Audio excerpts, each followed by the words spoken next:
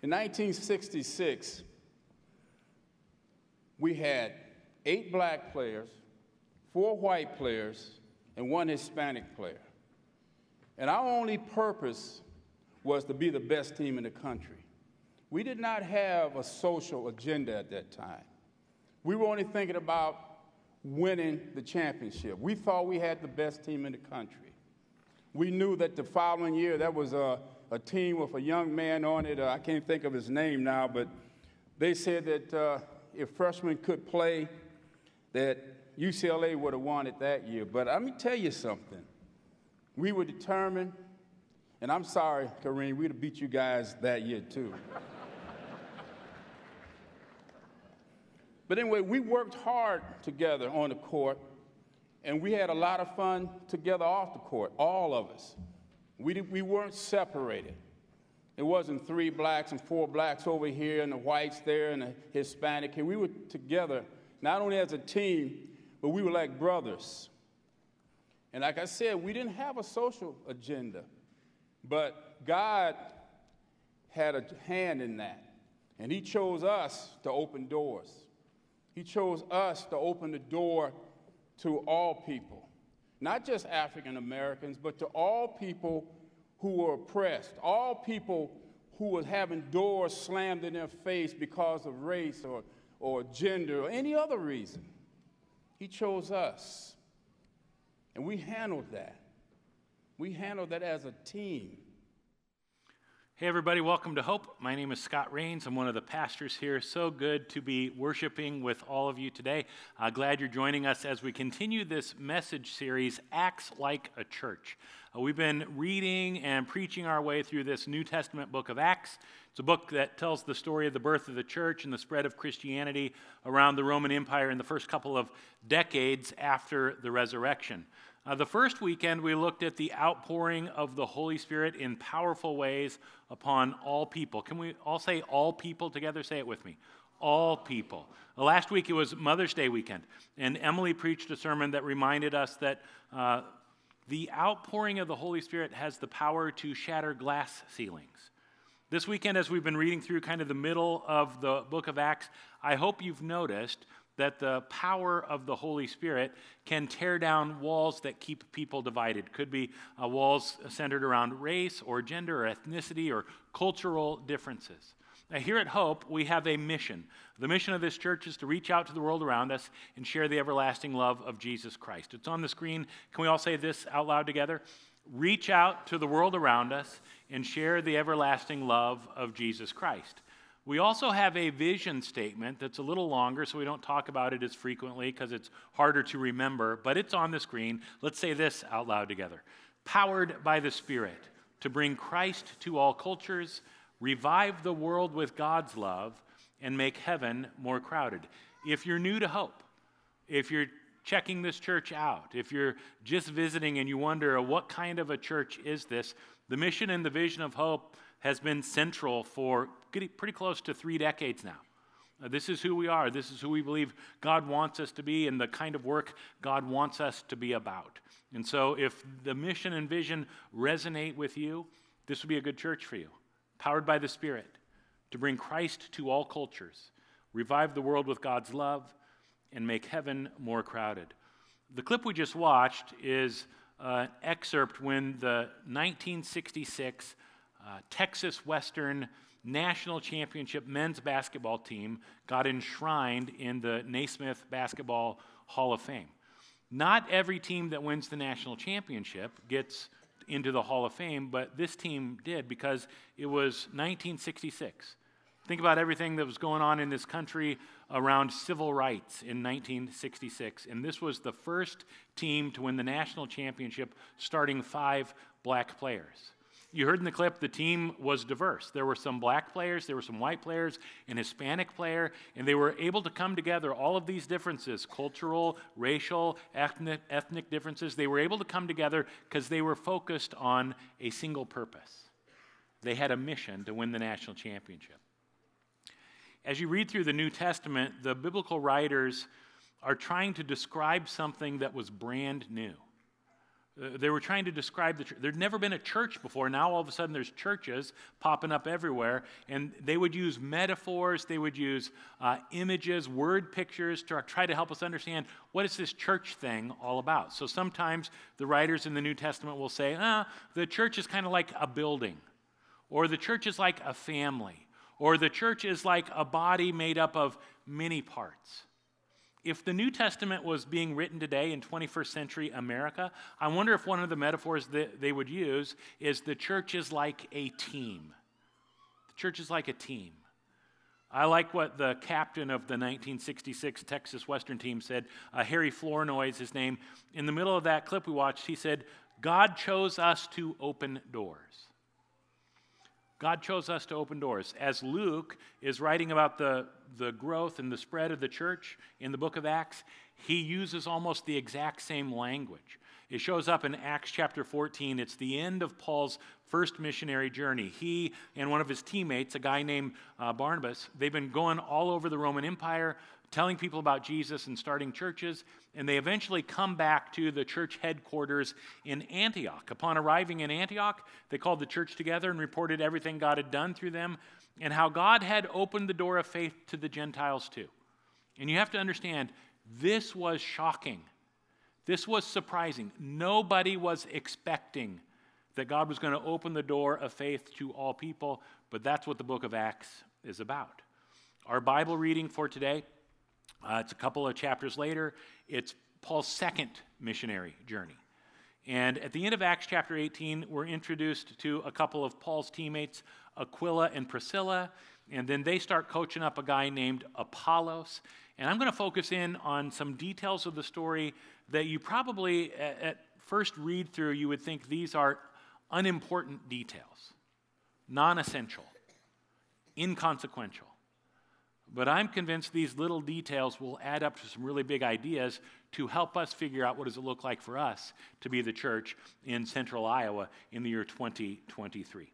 So the setting at the end of Acts 18, our Bible reading, the setting is the city of Ephesus.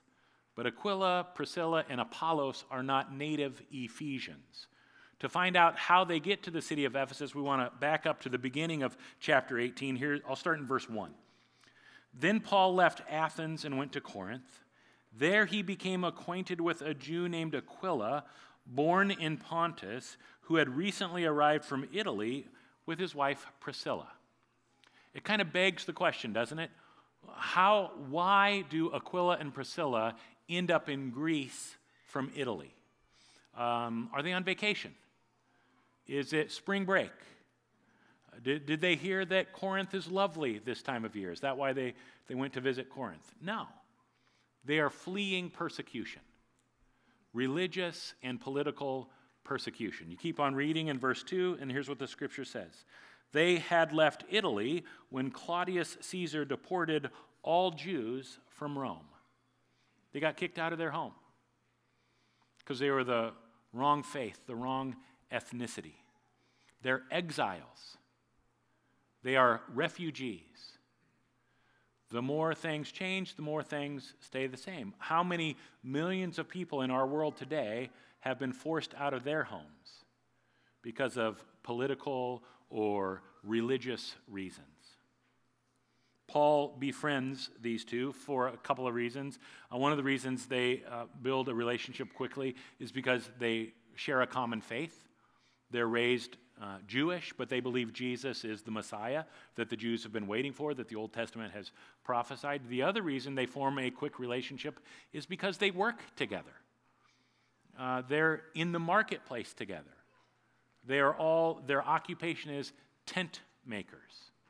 Tent makers. The church that I grew up going to, when people came into worship, we handed them a bulletin. Remember when we used to hand people bulletins? It's all online nowadays, but when we got a new pastor one year at that church, there was a lot of conversation and scuttlebutt in the congregation because the new pastor changed the cover of the bulletin. It still said, "Welcome to church, welcome to Honey Creek New Providence Friends Church." I didn't have enough space to put all that up there.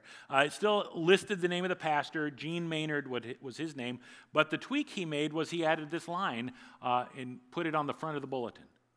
Ministers all the people.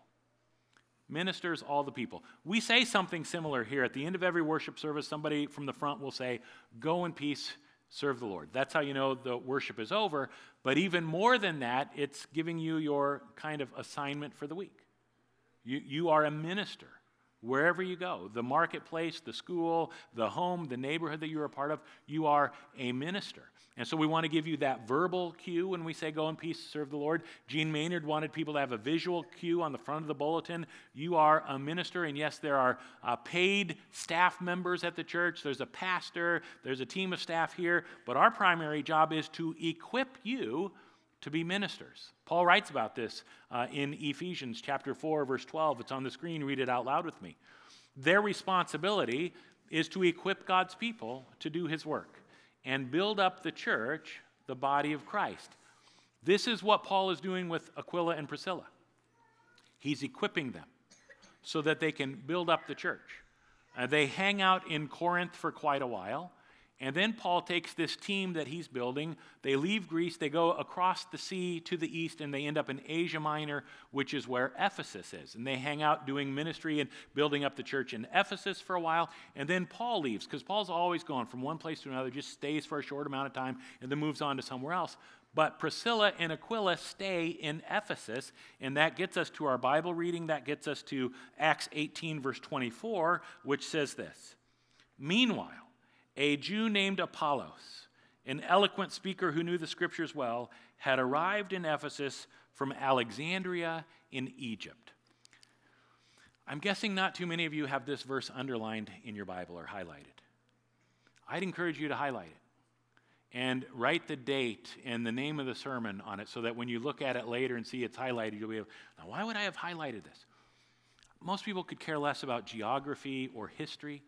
There's a whole bunch of geography and history just packed into this 4 words that are very informative for us as to who the church was in this day and who God's calling us to be in our day. Alexandria in Egypt is an African city, and Alexandria is named for Alexander the Great. I don't know what you remember about Alexander the Great, but one of the things historians say it's important to know about Alexander the Great was he was known for his religious tolerance. He's known for his religious tolerance. So unlike the Roman Emperor Claudius Caesar, who kicks all the Jews out of Rome, deports them, Alexander uses his power in a very different way. So Alexander, he is a conqueror. He has military might. He's conquering, he's building an empire. And when he conquers Egypt and other places, he allows the Egyptians to continue to practice the religion they've been practicing without any persecution. Now, he also adds the Greek religious practices that his people bring with him, including the whole pantheon of Greek gods. There was a huge Jewish population in Alexandria at that time. He allows the Jews to continue to practice their faith without any persecution. The 300 years leading up to the birth of Jesus, again, what historians tell us, Alexandria becomes the hub. It becomes the seat of knowledge in the Greco-Roman world, more so than Rome, more so than Athens. If you wanted to be around the best of the best, the intellectual elite, you would go to this North African city of Alexandria. Alexander the Great appoints one of his generals, Ptolemy I, to kind of run things initially. And Ptolemy, one of the first things he does, he builds a school. It's called the Museum, or the School of the Muses. And it is devoted to learning as much as they can possibly learn. Intellectual pursuits, whether it's mathematics or science or philosophy or history or art or religion. And to help with these intellectual pursuits, they built libraries. Google the Library of Alexandria sometime. People talk about it with wonder. It's the biggest library of its day. At one point, it had over 700,000 volumes of material in that library. It wasn't one of the actual 7 wonders of the ancient world, but it was pretty great. One of the seven wonders of the ancient world was the lighthouse in Alexandria. So Alexandria is built where the Nile River flows into the Mediterranean Sea. They built a huge lighthouse there, one of the seven wonders of the ancient world. And the story is told when ships would come into the port of Alexandria, they'd go past that lighthouse, they would come into the port, and representatives from the Alexandrian library would come onto the boat and ask, "Are there any books? Do you have any books?" And if they did, they took them back to the library where the official scribes would quickly as they could, copy those books, and those copies then ended up in the library. They gave the original back to the people on that boat. And so the library grew and grew and grew. Again, the people who study this thing say when the 33 years that Jesus was on earth, there were more Jews living in Alexandria than in all of Judea and Galilee combined. A huge Jewish presence in Alexandria. The other thing they tell us is Alexandria becomes this richly diverse, cosmopolitan kind of city, mixing of all of these cultures, Roman and Greek and Arab and Jewish and African and Egyptian. And Alexandria was highly influential in the development and the growth of the church. When we do baptisms, we recite the Apostles' Creed. Historically, there are three creeds for almost 2,000 years now that have helped Christians know what is it that we actually believe? What is it that we profess when we say we are Christians? So we got the Apostles' Creed, which we all just said. There's the Nicene Creed. Some of you have heard of the Nicene Creed from the Council of Nicaea. There's also a creed called the Athanasian Creed, written by Athanasius, who was the leader of the church in Alexandria. Huge formative ideas about what does it mean to be the church? What does it mean to be a Christian coming out of this city in North Africa of Alexandria? But we hardly ever talk about it. We hardly ever talk about the African influence of Christianity. All kinds of reasons for that. One of the reasons is because they burned down the library. And historians are not in agreement as to who burned down the library or when the library was burned down. Some people say it was the year 272 as Christianity was becoming the official religion of the Roman Empire. It was the Christians who burned down the library. Other scholars and historians say, no. It wasn't until the 7th century when the Muslims took over, and it was the Muslims who burned down the library. So there's not consensus on who or when, but there is consensus on why it was burned down. And the consensus by historians is the library was burned down because the people in power wanted to get rid of any book or any piece of literature that didn't align perfectly with what they believed. So they burned it down. And we've kind of just forgotten about the history and the influence of the North African church in Alexandria on who we are and what we believe as Christians. I find this history fascinating. And it starts to expand what we're thinking about as we read through this part of the book of Acts. When we read about a Jew named Apollos, who was an eloquent speaker, he knew the scriptures well, and now he's up in Ephesus, and he has come from Alexandria in Egypt. You keep on reading through this. Verse 25. Apollos had been taught the way of the Lord, and he taught others about Jesus with an enthusiastic spirit and with accuracy.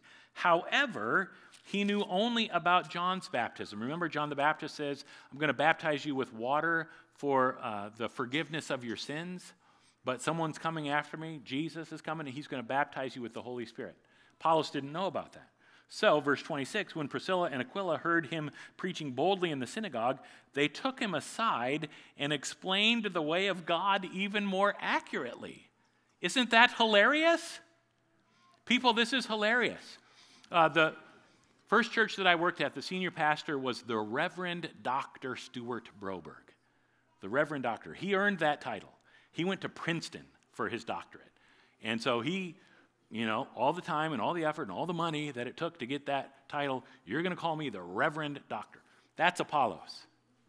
He is the intellectual elite. He was schooled in Alexandria. He's Ivy League. He's the smartest guy in the room.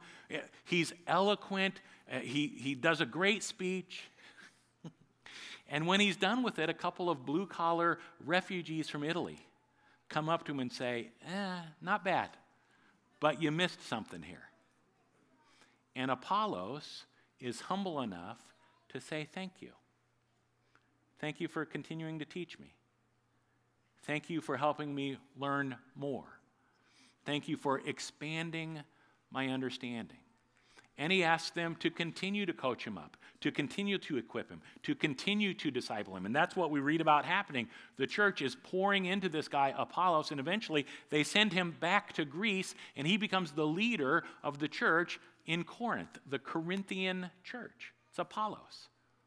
Again, as you're reading through this, do you see the power of the Holy Spirit to bring Christ to all cultures by whatever means necessary? It's fascinating to me. And something similar continues to happen in our day and through this church. Eli, one of our staff members here this fall, is taking a team of people on a mission trip. They are going to Ghana in West Africa. Our mission partner in Ghana is GlobeServe, led by Pastor Sam Dunya. And we've had this partnership with Sam close to 2 decades now. It started with this vision that Sam had. There are a lot of places in Ghana that don't have access to clean, healthy drinking water. And so we partnered, and some of you gave. We asked you if you would consider giving to help dig wells in Ghana so people could have clean, healthy drinking water. And then the rest of Sam's vision was, now that they have physical water, let's give them spiritual water, the water of life. And we built churches within walking distance, short walking distance, eyesight of those wells.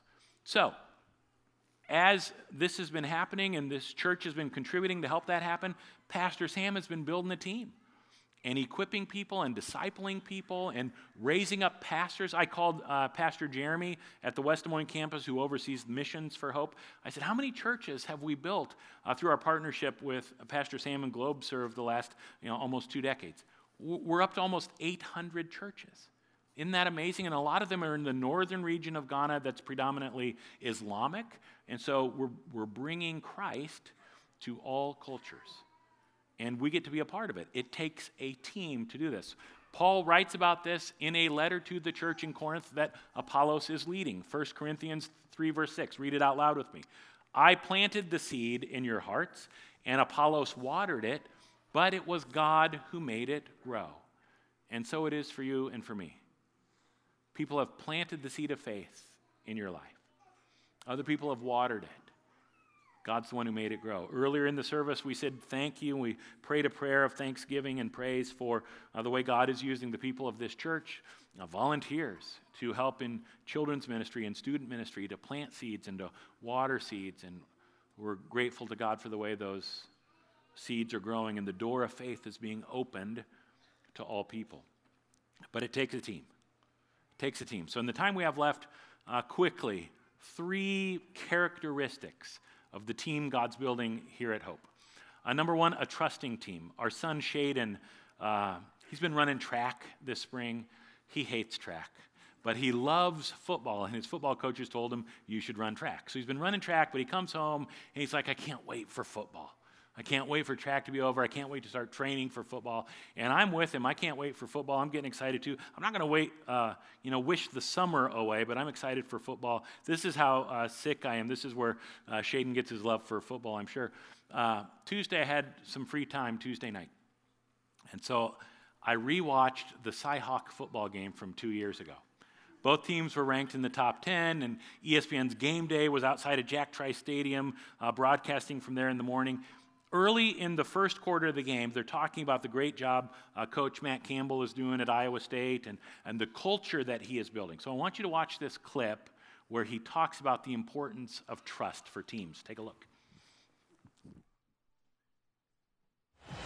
Iowa State's not an easy place to win, but Matt Campbell's done so. First coach in school history with 4 straight winning seasons. I think trust in college football is one of those areas that it's easy to sit here and say that. It's easy to talk about those things. I think it's really hard to find those things. And, in football, especially at the college level, and trust runs from player to player, player to coach to coach, and really from coach back to the player. And if you can create that, if you can find that value system within a program, then great things can happen. And, I think we've been able to create that and work really hard to try to sustain that. He has a 3-time Big 12 Coach of the Year, and this is just his 6th season. Purdy's through the completion to Russ, got the 9 yards on first down, and now they pick up a first down on the ground going back to Breece Hall. You sit around and speak with Matt Campbell, you can see how he can recruit. He finds people that fit his program. He's got continuity on his coaching staff. People that have come from with him, many of them from Toledo to Ames, and they know the type of players. You better love football if you're going to come play here for the Cyclones. That's one of the first things he talks about of importance, because of they don't have 5-star guys all over this roster. They do it the little things right, and it adds up to big things.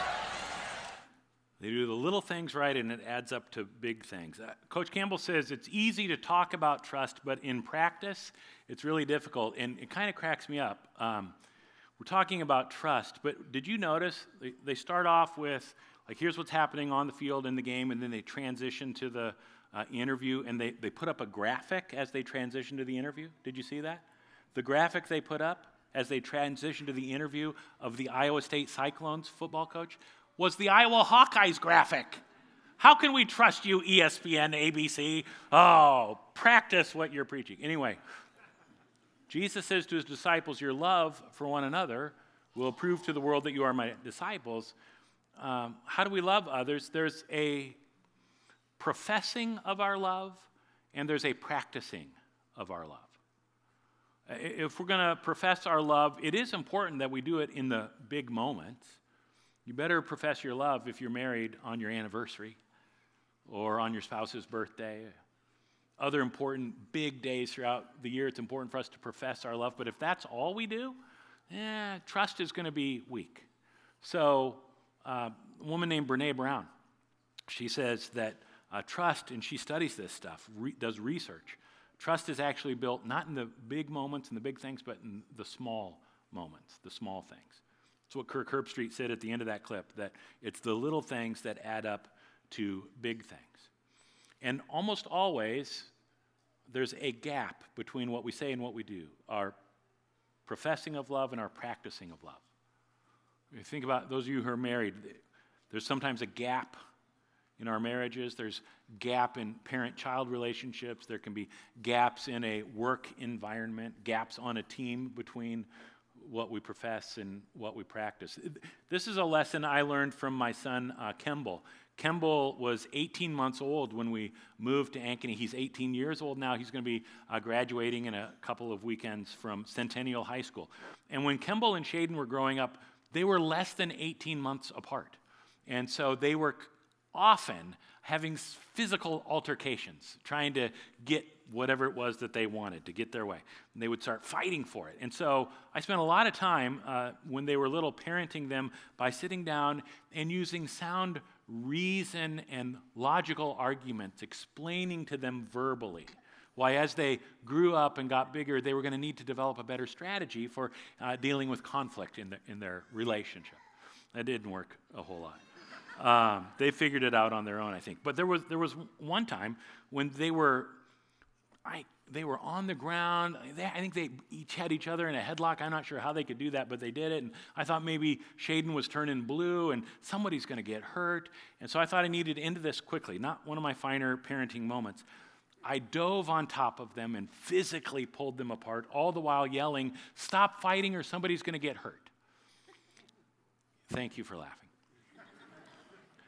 You're all remembering times when you did the same thing. I was twice as big as them. So when I dove on them and pulled them apart, it hurt them. And there was a gap between what I was professing, stop fighting or someone will get hurt, and my practice, jumping on them, pulling them apart, and hurting them. And in that gap, I lost Kimball's trust. He looked at me and he yelled at me, "Dad, you hypocrite." Isn't that great, the words that they pick up on? And he was right. Think about the teams that you are a part of. Think about the family that you are in, the relationships that you are, the church that you are a part of. Think about the people outside our church who look at this place and who are we at Lutheran Church of Hope? More and more all the time, we want our profession of love and our practice of love to come into alignment. When there's a gap, it's hard for trust to be there. But the more they come into alignment, the more we're going to be a trusting team. Second characteristic is, I think God wants us to be a helping team here at Hope. Early on in Jesus' ministry, he's developing a reputation as a great speaker and a miracle worker, and so huge crowds come wherever it is that Jesus shows up. There's a huge crowd around him as Mark chapter 2 begins, and then pretty quickly we read, 4 men arrived carrying a paralyzed man on a mat. They wanted to get their friend close enough to Jesus that Jesus could heal their friend. Crowd was so big they couldn't get close, so they go up on the roof, tear a hole through the roof, tear a hole through the ceiling, lower their friend on the mat, place him at Jesus' feet. Lots that you can pick apart from this story. One of the things for me, it's a reminder, it's a picture of reality for you and me. The reality for every single one of us. Sometimes in our lives, we will be the ones who are carrying our friends on a mat, or we will be the ones who are carrying a family member who is on the mat. We will be the ones offering to help. And for every single one of us, there will be times in our lives when we're the person on the mat, when we need to be carried, when we need to be helped. And part of the difficulty, part of the challenge with this is we live in a part of the world that conditions us to believe there's something wrong with us when we're on the mat. That asking for help, needing to be helped somehow is a sign of weakness. And so many of us judge ourselves. When we're in that place where we need help, we judge ourselves. What's wrong with me? Why can't I figure it out? If we judge ourselves when we need help, it's going to be really difficult to offer help to someone else without also judging them. I'm so much better than you. I don't need help, but you need help. One of the big critiques, one of the big criticisms of the church in America today is we're so judgmental. And this is one of the places where we earn that reputation. Because Scripture could not be more clear. Every single one of us is in need of help. Turn to somebody close to you and just tell them, you need help. It'll be fun to say it. You need help. Not that kind of help. The kind of help that the Bible says we need shows up in Romans chapter 5, verse 6. It's on the screen. Read it out loud with me. When we were utterly helpless, Christ came at just the right time and died for us sinners. We were utterly helpless. And Christ, non-judgmentally, full of love, said, let me help. We cannot give what we have not received. So more and more all the time, we want to be the kind of team that knows we need help so that we can become a helping team. The last characteristic I want to talk about today is a connected team. How do we grow more and more into a connected team? The Apostle Paul in Ephesians 4 is talking about the job of the staff and the leaders of the church to equip the church for ministry. Just a couple of verses after that, in verse 16, he talks about the importance of connection. Christ makes the whole body, the whole church, fit together perfectly. He connects us. As each part does its own special work, it helps the other parts grow so that the whole body is healthy and growing and full of love. Reach out to the world around us, share the everlasting love of Jesus Christ. Powered by the Spirit to bring Christ to all cultures, revive the world with God's love and make heaven more crowded. So that the whole body is healthy and growing and full of love. That's the goal. Love is the goal. And this perfect alignment of what we profess and what we practice. Scripture tells us we grow through connection. And it's not just any kind of growth. It's growth that is full of love. One of the ways Kimball and I have grown more connected over the years is through a shared love of the performing arts. So he's been in show choir since 8th grade, and then last year some of his show choir friends said, you should try out for the spring musical. So he did, and he loved that. This year he tried out for the musical again. The musical was the 25th annual Putnam County Spelling Bee. And Kimball played Vice Principal Douglas Panch, I think was his name. And he was like straight-laced, like no smile, super serious. This is a comedy musical about a middle school spelling bee. And it was hilarious. And his job, Kimball's job, was to tell the students what their word was. So we showed up. It was a Sunday afternoon. It was the final performance of the run of performances. I preached that weekend, and we went home and we had lunch with Wendy's parents and my parents, and then all the kids and the family that was there. We went to the 2 o'clock show. And we walk in, and I'm greeted almost immediately by Emma Kaser, who is a senior who comes to Hope Ankeny. She was kind of running the whole thing, the stage manager, that sort of thing. She says, "Scott, we need some volunteer spellers from the congregation. Would you be willing to help?" And I said, "Okay." So here I am, speller number 57. Still in my sweater vest from church. Here's Megan Helt, another Hopester. There's more Hopester. I was surrounded by Hope kids sitting up there on that stage. And I ended up on that stage for almost all of the first act. I thought they would call me up pretty quick. Here's a ridiculously hard word for you to spell. We'll laugh at you, and then you can sit back down. But here's how it worked. So they would call up the student, and Kimball would give them the word. And the student would say, "Could you give me a definition?" And he'd give the definition. They would ask, "Could you use it in a sentence?" And he would say, "Here's a sentence where the word is used." And then they would spell the word. Finally, it was my turn to come up. My first word was cow. I got that one right. But then I had to go sit back down, and I had a good view from there. Second round, I got up, and the word was atheist. And I thought, I think I am being set up here. I knew the definition. Kimball put it in a sentence that was hilarious, but probably not appropriate for a worship service. And then I spelled the word, and I got it right, and I had to go sit back down for the third round. Finally, I got to come up for my third word, and Kimball said my word is surmuncle. Have you ever heard that word, surmuncle? I'd never heard it before. It's an actual word. Look it up. So I said, "Surmuncle, can you give me a definition?" Kimball says, "A short sermon by a pastor or priest." Yeah, very funny. Couldn't you put it in a sentence? "There's no such thing as a surmuncle at Hope." And everyone's laughing, and Kimball's straight face just teasing me, and it was one of those great moments of connection for our. How many years from now will we still be telling that story? You remember when Dad had to spell surmuncle? I didn't spell it right. And since it was a sermon, I thought it would be Sermon, but it's a U. Anyway. And in that moment, our family felt healthy and growing and full of love.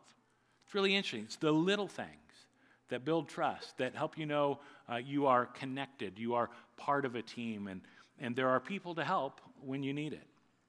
We're going to end the service by singing a prayer of blessing for high school graduates here at Hope Ankeny. And I know there are other kinds of graduates. We had a preschool graduation last week, and there are college graduations, all kinds of, I think there's kindergarten graduations. Every year you're graduating. Some of you may be in a graduation season, some of you may not. But if you're not, think about the people who have planted and watered the seeds of faith for you. Think about the God who's opened the door of faith for you as we end worship with this song.